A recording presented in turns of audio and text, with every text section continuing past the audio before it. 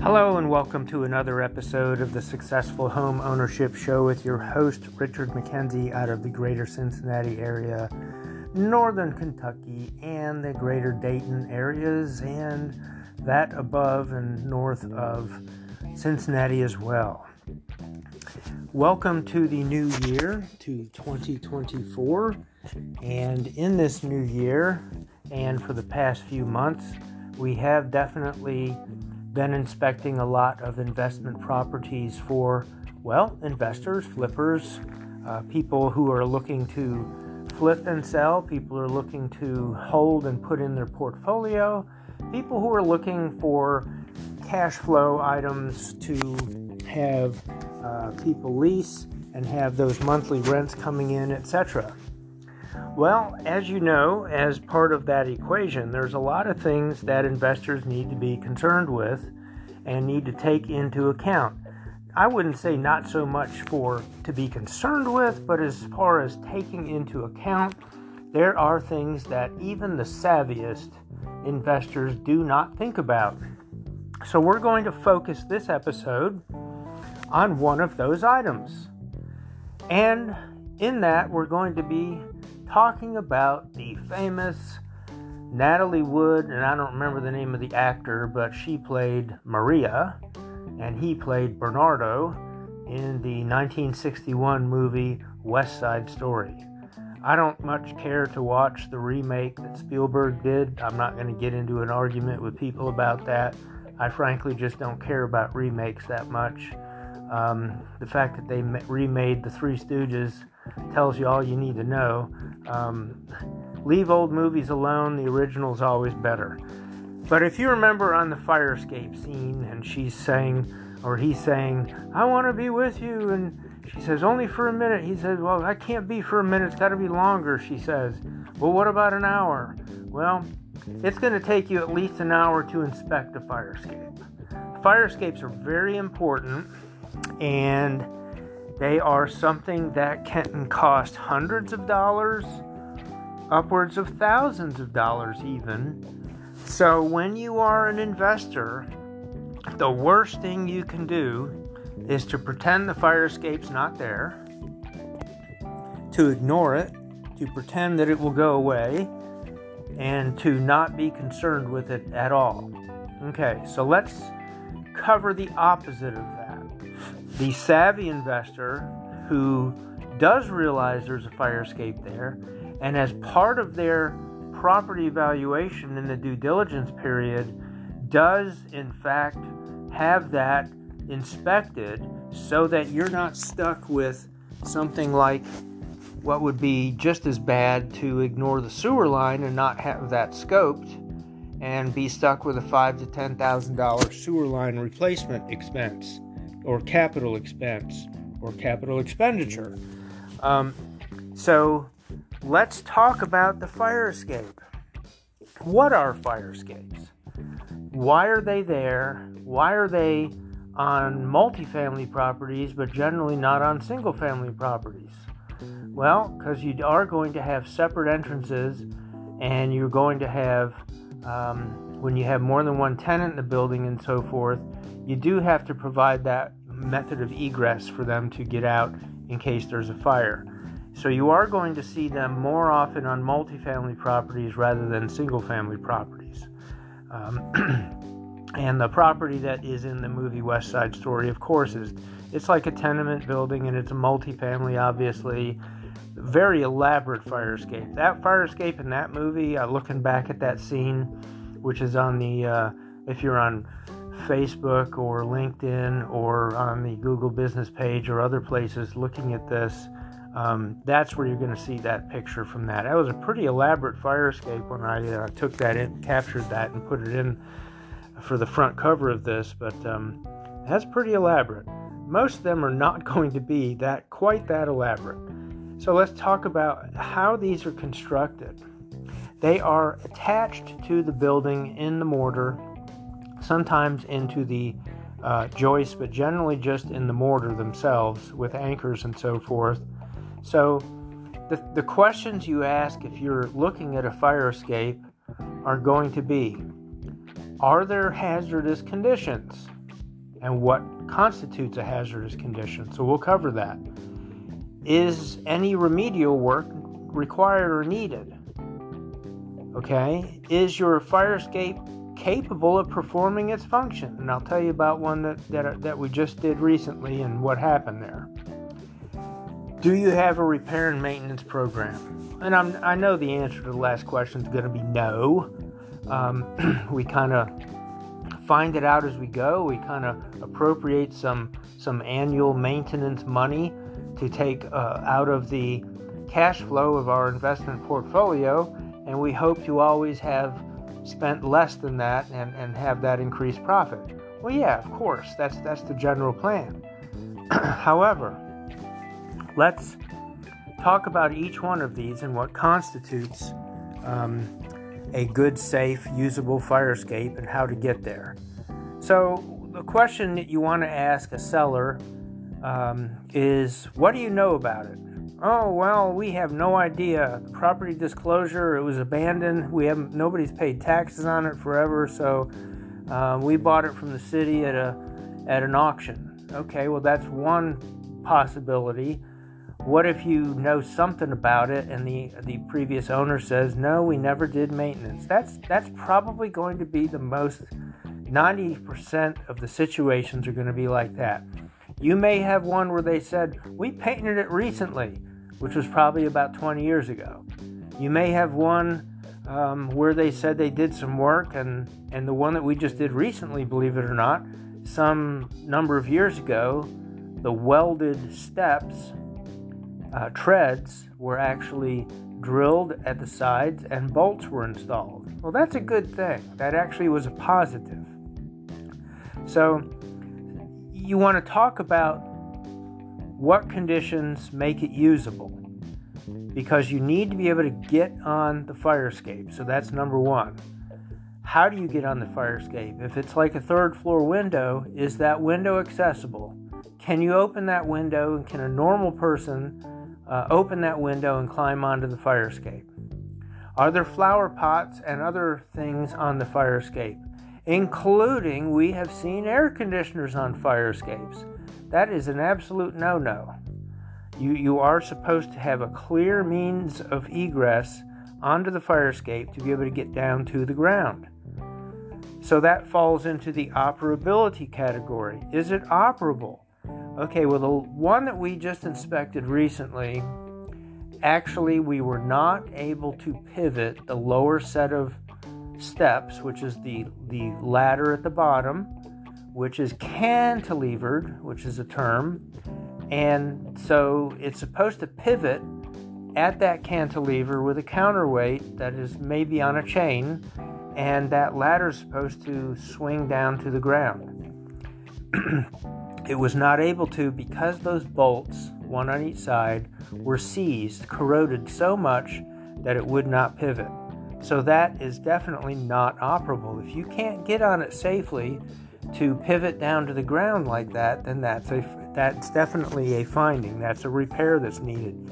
So we'll need some new bolts as a baseline.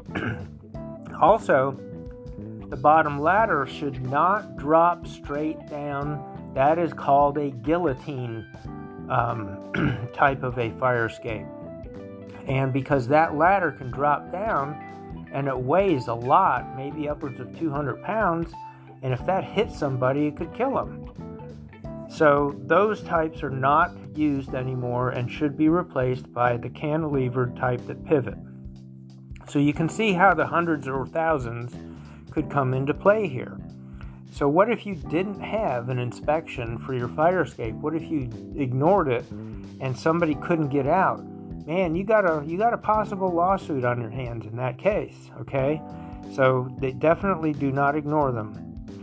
Obstructions. I've seen cases where if the ladder pivoted, people had air conditioners right below it, and the ladder would hit the air conditioner and not be able to open all the way and have that ladder go down to the ground so you can get on it safely from the third floor, fourth floor, wherever, and get down to the ground.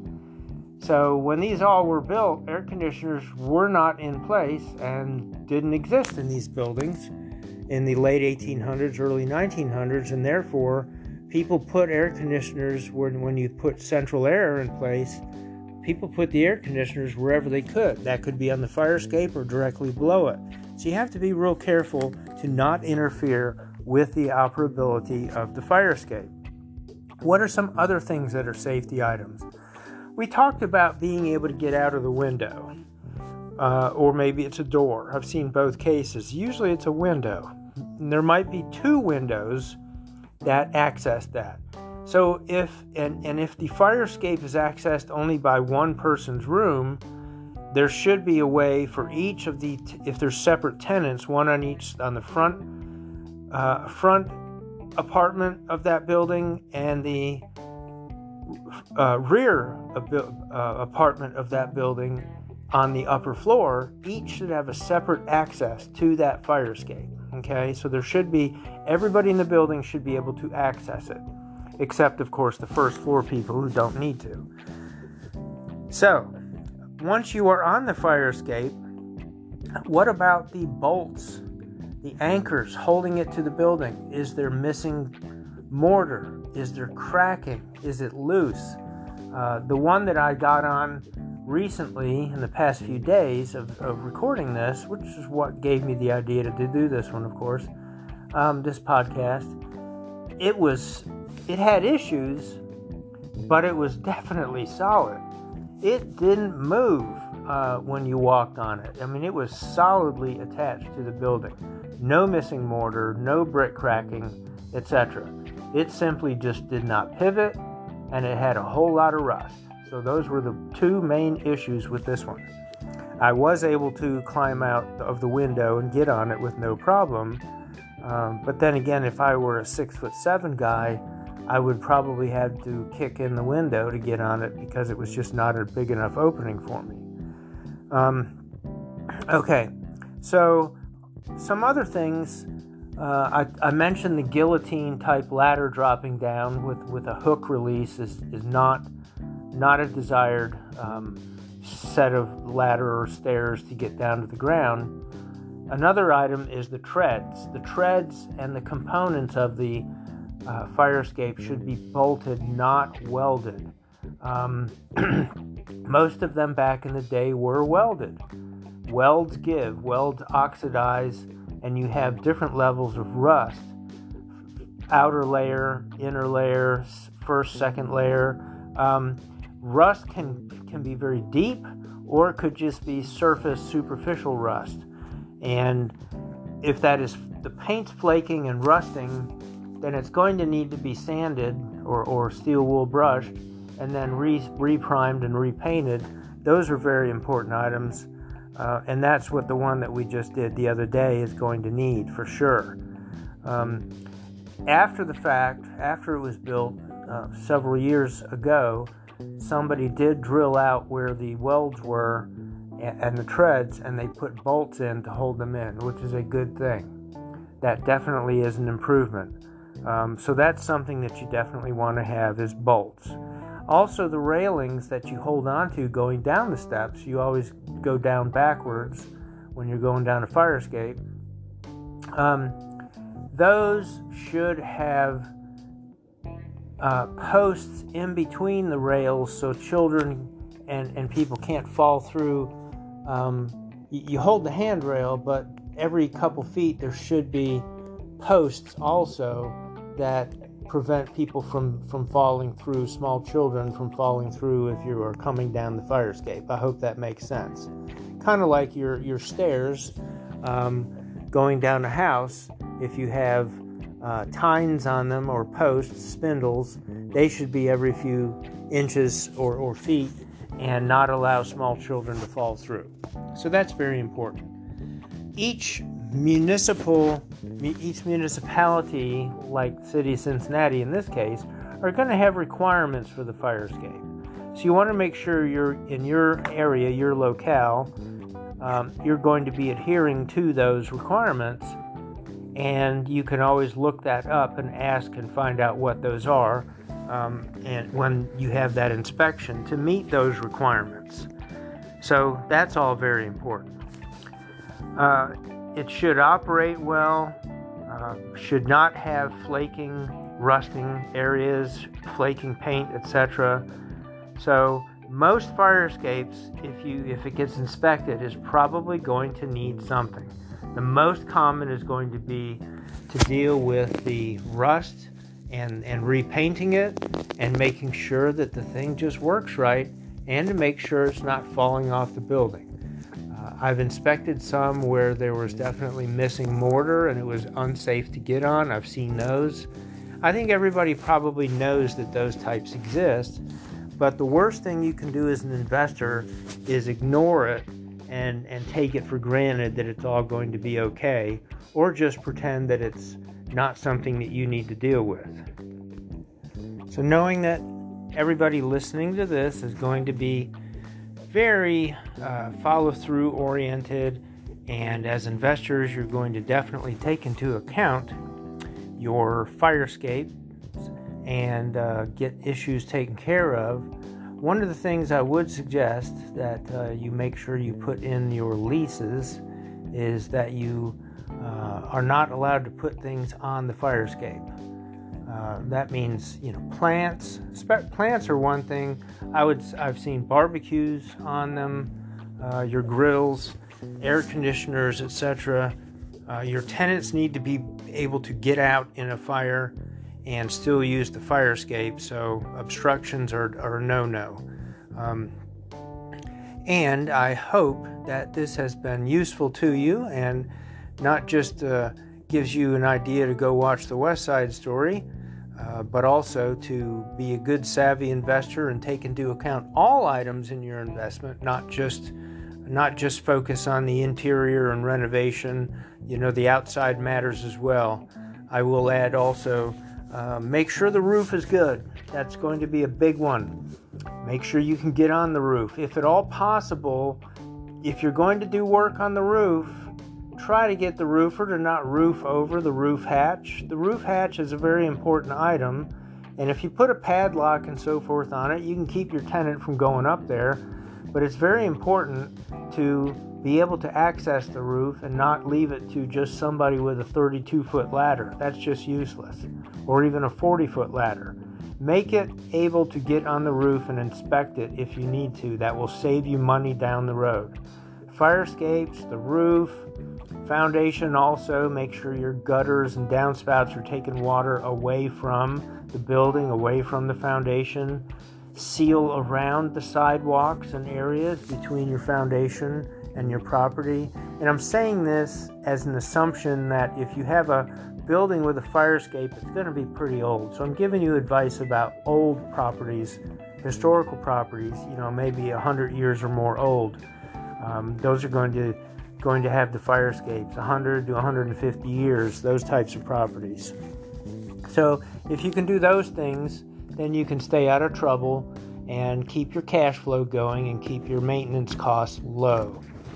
Until the next episode of the Successful Homeownership Show, this has been your host, Richard McKenzie, out of the greater Cincinnati area, and I dedicate this episode to my lovely wife of 28 years, Maria McKenzie, who actually was named after the West Side Story. So there's a little tidbit. Thank you for listening.